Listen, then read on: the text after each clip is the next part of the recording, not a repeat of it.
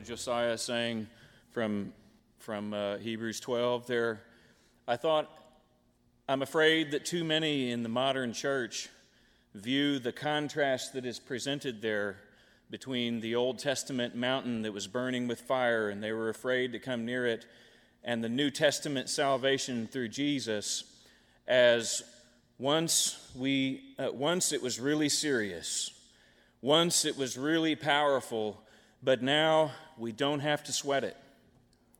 Now things can become easier and more laid back, and there doesn't have to be such a sense of seriousness and so forth anymore. And just how wrong that is from the perspective of the whole of Scripture. And it's been impressed upon me recently, I think you could say, that the world is controlled by some kind of fear or another. And I think that's true, especially if we understand that fear is not only understood in a negative sense, as in the fear of man or the fear of punishment, or what's going to happen to me if I don't do this or if I do that, but that there's also something called the fear of God, and that fear can be understood in that sense as a sense of awe in the face of the transcendent, the sense of smallness in front of the greatness of God, the sense of honor and reverence for something that is outside and beyond myself. And you feel like when he presents that and says, you haven't come to that mountain where a certain kind of fear of punishment was the main motivator, but you've come to the place, the New Jerusalem, where there are thousands and thousands of angels. Is this not an awesome place that God has called us into? He hasn't told us to leave behind our sense of honor. He's saying there is a greater honor at the greater revelation of the nature of God. When we see the nature of His love expressed to us through Christ, that does not produce a lackadaisical attitude in us, or it shouldn't. If we've really seen that revelation, that produces a greater sense of awe that can drown those fears. I think every song we sang this morning already talked about, you're the one who purchased my fears. Fear is what controls us before.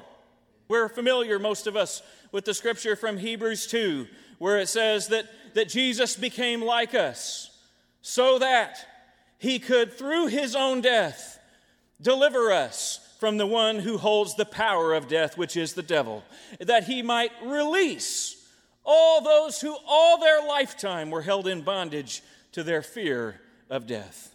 Amen. And so then we sang the song Brother David sang here, and we sang, He delivered me from every fear in the first verse. And then in the second verse we sang, Oh, fear the Lord, O you His saints. Amen. We're talking about two different things because of the motivations that they reflect in our hearts. But the second one is greater than the first one. Amen. It's not just the fear of punishment. The fear of the Lord is the beginning of wisdom. We don't even begin to understand the world until, in a proper sense, until we are aware of the transcendent greatness of our God. And yet we know today that greatness is the greatness of His love. I was in Montana a few weeks ago, and Brother George Klingensmith was sharing with us. We were talking about fear, and he was sharing with us about how when he was in Vietnam, before he knew the Lord, he was in a circumstance, he didn't give all the details, but he was in a circumstance where he was piloting a helicopter, and they were shot down and so forth, and he suddenly realized, this is it. I'm going to die. And he was seized with a fear of that he had never known before. And yet the Lord preserved his life through that circumstance. And he said, but from then on, while I was there, I was afraid to be afraid. The fear was so powerful, it gripped me so strongly that I realized I was completely out of control to the power of this fear that had invaded my world in that moment. And from then on, he said, I was just terrified that I was going to be that afraid again, that fear was going to come back. And he said, he continued on through various circumstances, and he said then he came to a situation where he was in a battle on the ground, and he there was an air raid, and he made it back to the bunker, and he said, he's there with pounding heart. I think we survived this one. And they look around, and he realized, where's Roger? He had a friend, a buddy named Roger, and Roger was missing.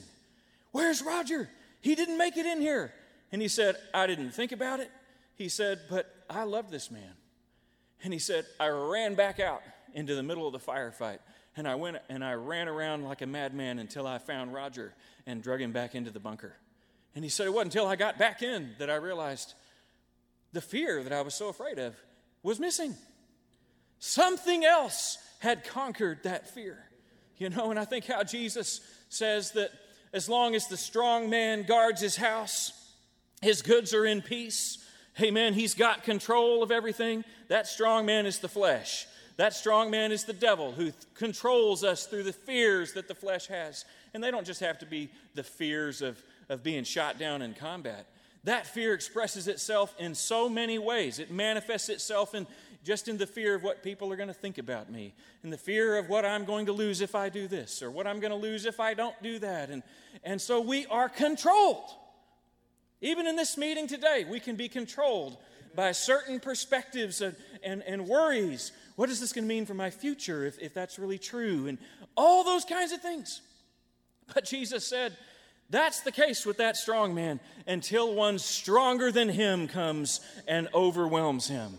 Thank you, Jesus. Thank you, Jesus. That's the meaning of the word baptize. One of the translations of baptize is to be overwhelmed, as in one who is drowning, a drowning man.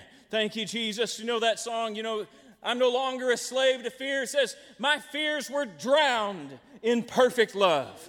This is not an insipid, weak, casual thing that comes and delivers us from our fears. This is a power that is stronger than our fears. Amen. And I just feel today, God, I don't want to come here to endure this meeting, to try to somehow survive your presence. I am here because I know the things that grip me in the flesh. I am here to come and yield myself to a greater power. I'm here to invite your word into my heart, your conviction and your grace and your love, that I might be possessed by the Holy Spirit of love today. Thank you, Jesus. Let every word be established by the mouths of 2 or 3 witnesses. God spoke to me when we came to this meeting. There's the power to deliver from fear. And remember the first song Brother Dan just referred to. He purchased my fears and he redeemed the years. How many of us can say we have lost many good years because of those fears? How many of us want to raise our hand and say we know the truth of it? And it's not only us who came from the world, it's those who grew up in the church here or in the church there or in the church there. You are bound with that fear. The fear of man brings a snare. It snares you. Oh, I don't know this man. I don't know this man. I don't know this man. Who this Jesus? Oh, I don't know. 3 times. 49 days later, men of Israel, listen to me. Those people are not drunk as you suppose. 50 days later, and the greater took possession. Baptismo, baptize him in the Holy Spirit and power. Just tarry in Jerusalem, because you're going to be endued with power from on high. Not a doctrine from on high, but a power from on high. A power over your fears. So that's what I feel today. I don't want to have not just one more year. I don't want to have one more day being snatched by the fear of man instead of the fear of God. And what the difference? The fear of man is, what's going to happen to me? And if I really give it, if I really give it, what's going to happen? The sons of Abraham will do the deeds of Abraham. Early the next morning, Abraham rose up and told Isaac, come on, we are going to the mountain to offer a sacrifice to this unseen God. And if you have questions, I'll answer. But let me tell you something, Isaac. There would be no Isaac if there wasn't this unseen God that is waiting to me up on the mountain. And nothing ever going to be more important to me than my God. So come on, let's go up, and Yahweh will provide.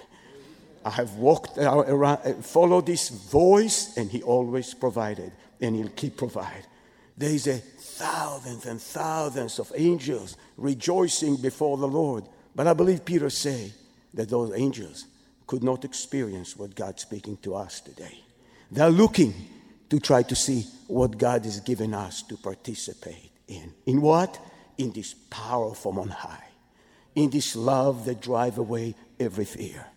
That gets you God out of your cubbyhole and run like a madman to get somebody you love more than you. And then my fears are gone. I'm the second witness to say there's the power here for deliverance from those fears. You can live with the power from on high. Brother Tsafrir just quoted one of the passages I meant to share with you, that the fear of man brings a snare.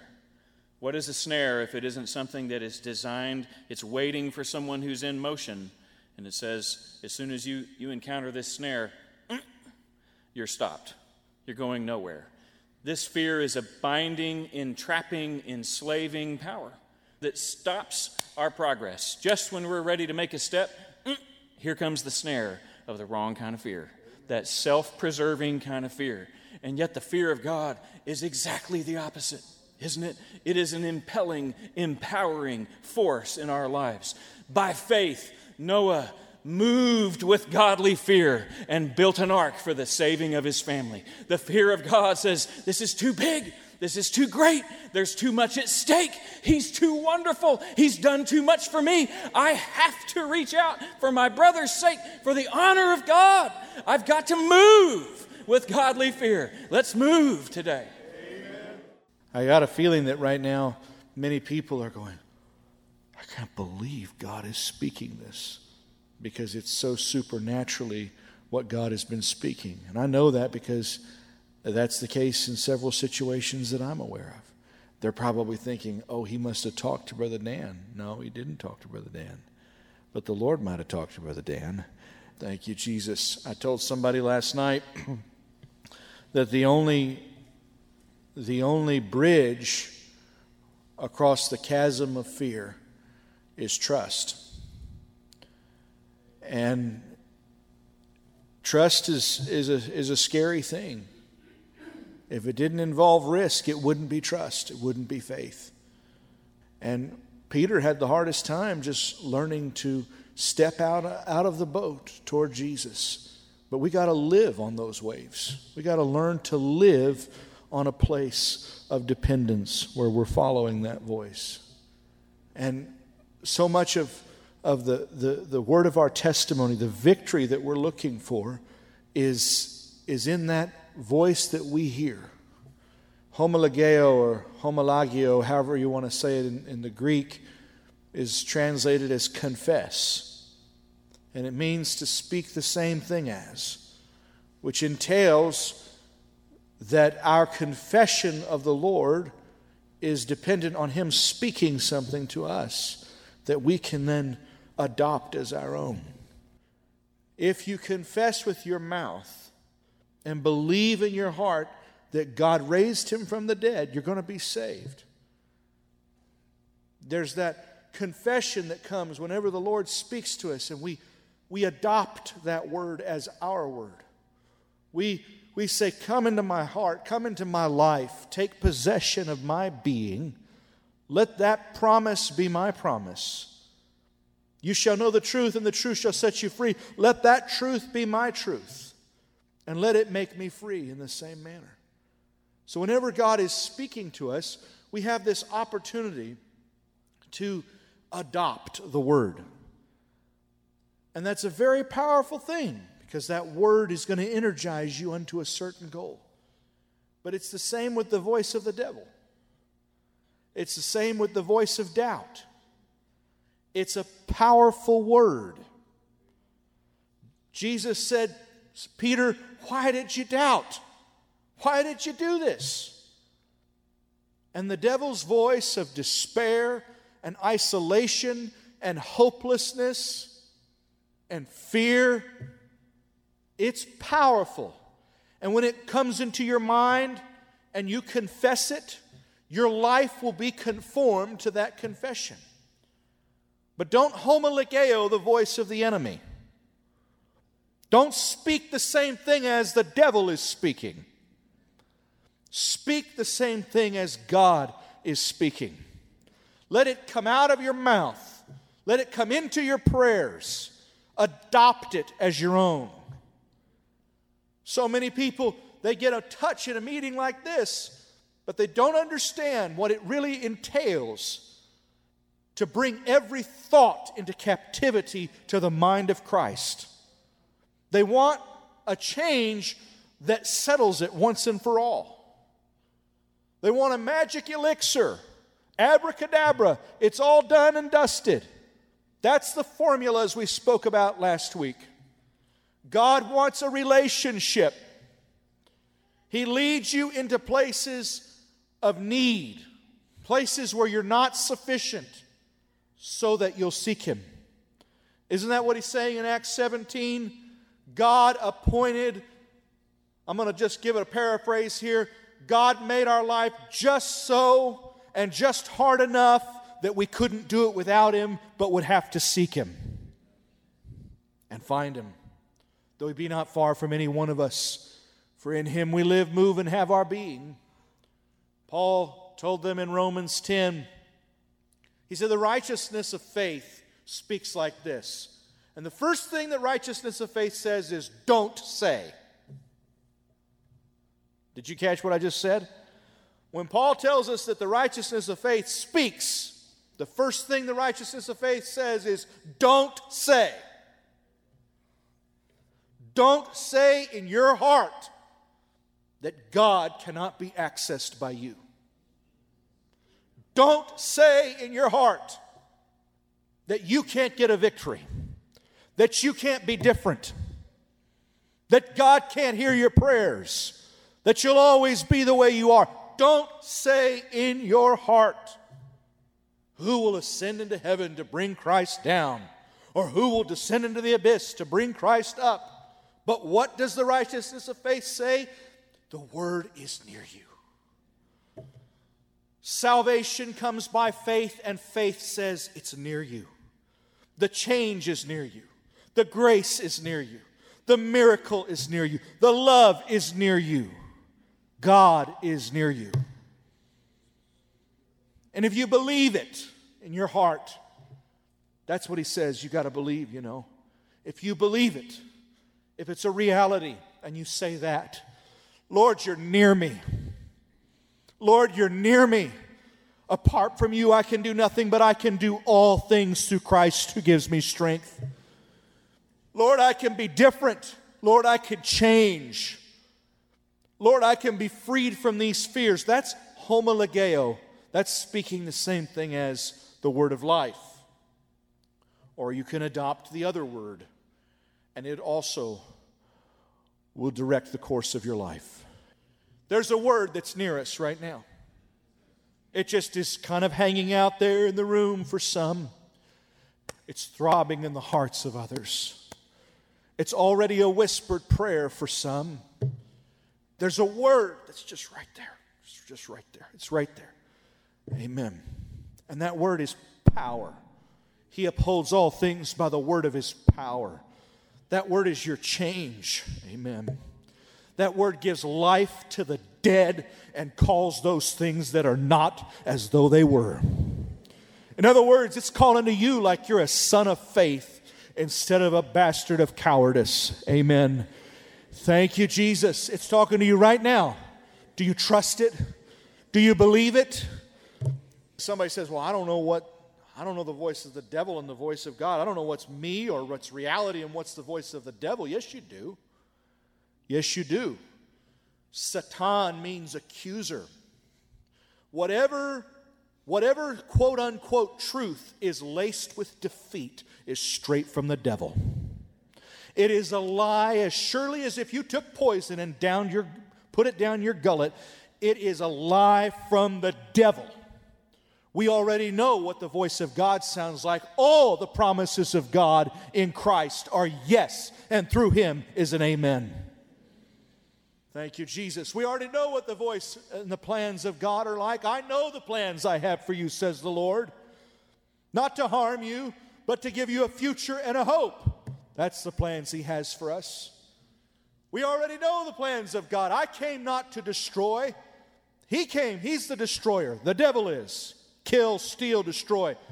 He came not to condemn, but to save the world. The voice of God brings conviction, which we've been told means with victory. Convictus. With victory. Oh, it hurts. Oh, it cuts. It pierces. But the voice of God is living and it's powerful. It is the power to be different, the voice of God. The voice of the devil is with damnation, condemnation. It's condemning. And it's basically saying you're bad and you can't be different. The voice of God is saying you're bad and you can be freed. You can be different. Amen. Hallelujah. He sent forth the Spirit to convict the world of sin, righteousness, and judgment. He's telling us what we shouldn't do, that's sin. What we should do, that's righteousness. And the consequence, if we ignore him, that's judgment. That's the voice of God. The voice of God is on the waters. The voice of God is living and powerful. The voice of God causes the deer to give birth, the Bible says. It shatters the cedars of Lebanon. Those are parallel to all of your excuses and doubts and pride. Amen. It splinters them, he says. The voice of God is here in our midst today. Hallelujah. As a potential power. Amen. Lord, I want to recalibrate my life to accommodate and adopt this word. I want to be different. Amen. I want to take it into me just like I would take in a medicine and slowly start to feel its changes work through my whole system. I want to take this word inside me. I want to confess it. I want to declare right now, I can be free from my fears. Isn't that what the Bible says? He delivered me from all of my fears. I sought the Lord and he heard me and delivered me from all of my fears. Amen. The voice of God says, in the day you seek me with all your heart, I will be found by you. The devil is a liar because he's a murderer. He's a liar because he's a murderer. Did you hear what I said? And God's life is so available to all people that he must lie to kill them. He must lie to rob them. He must lie to destroy them and undo them and leave them as nothing but a crumbled mess of what God intended. So he's a liar because God is good and he doesn't want you to know it. Because God is life and he doesn't want you to have it. Because God is here and he doesn't want you to draw near to him. Amen. Thank you, Jesus. We trust you, God. We believe you. Say it with all your heart. I trust you, God. I trust you, God. I trust you, God. I'm taking a step of trust right now. I'm changing the way I think. I'm shedding these lies that are not me. Amen. They're the voice of the enemy. And I'm pressing toward you, God. Amen. Thank you, Jesus. In his epistle, John says, no one who hears and beholds the Son goes on sinning.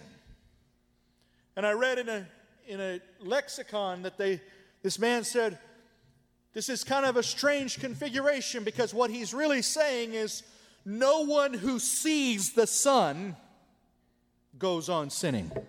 Not no one who has once beheld him, but no one who presently sees him and hears him goes on sinning. When Paul tells us about how we got to believe, he says faith comes by hearing and hearing by the word of God. But then he says, how can they believe in him whom they have not heard? He does not say, how can they believe him whom they have not heard about? He says, how can they believe if they haven't heard God? How can they believe him whom they have not heard? But then he begins to show us that God speaks through people so we can believe him because he still speaks. And that's the same thing John is saying. How can we overcome? Writer of Hebrews tells us to fix our eyes on Jesus. And we say, what? How do I do that? Where is Jesus, that I might fix my eyes on him? What a statement, right? Fix your eyes on Jesus, the author and perfecter of your faith, who for the joy set before him. Well, someone will say, you got to see through the eyes of faith, and I believe that. Amen. But part of what you're seeing is the body of Christ. The reason the devil wants you to be an exception, the reason he tells you you're like nobody else in the world, which is the silliest lie he's ever told, is because he knows if you open your eyes and look around you, you see 1,000 different versions of you who've all been changed to be more like the Lord. And if you see that for what it is, you can't go on sinning. You can't go on in your crippled incapacity, because you know you have borne witness to the miracle, the power, the transformation which God brings in human lives. So he's got to tell you, oh no, don't see it. He's got to hide the body of Christ from you. When Paul was persecuting the church, he said, Jesus asked him, why are you persecuting me? And he said, who are you, Lord? What he was saying is, I didn't know it was you. I didn't know this church that I was beating up on was you. Who are you, Lord? And he said, I am Jesus, whom you are persecuting.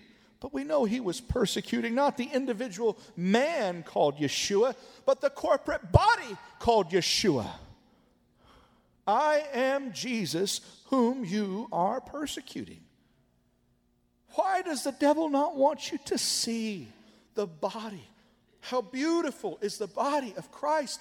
Why does he want to obscure and hide the body from you? Because we all were once darkness, but now we are light in the Lord, and that means you can be too. We all were once captives, but now we are led in triumphal procession, and that means you can be too.